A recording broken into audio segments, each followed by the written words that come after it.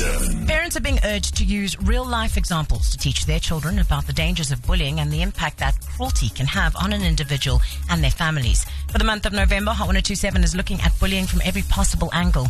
Recently, football superstar David Beckham opened up about bullying on a national scale in a 4-part Netflix series. Hot 1027's Tara Penny takes a look. There's a red card for David Beckham.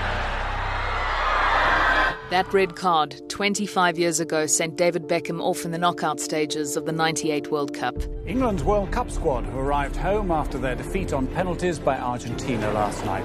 With pretty much the whole of England blaming him for the country's exit from the tournament, what happened next was bullying on a national scale.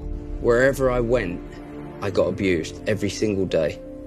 To walk down the street and to see people look at you in a certain way, spit at you, abuse you, come up to your face and say some of the things that they said. And that's, it's difficult. That's difficult. Beckham's friend, David Gardner, says even going for a bite to eat became a nightmare.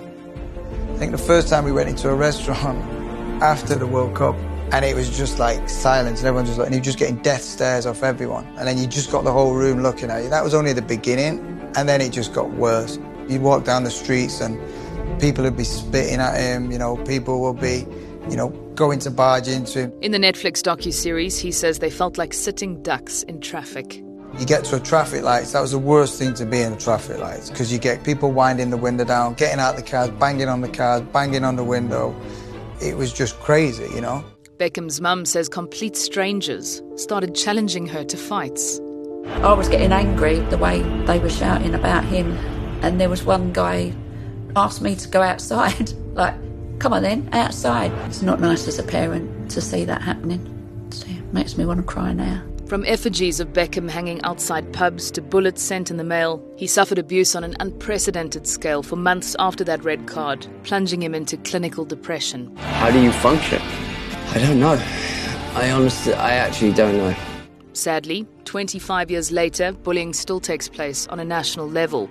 And experts say we should use these examples of cruelty to help our kids understand that harmful actions and words have real-life consequences.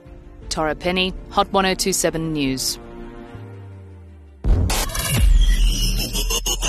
Hot 1027.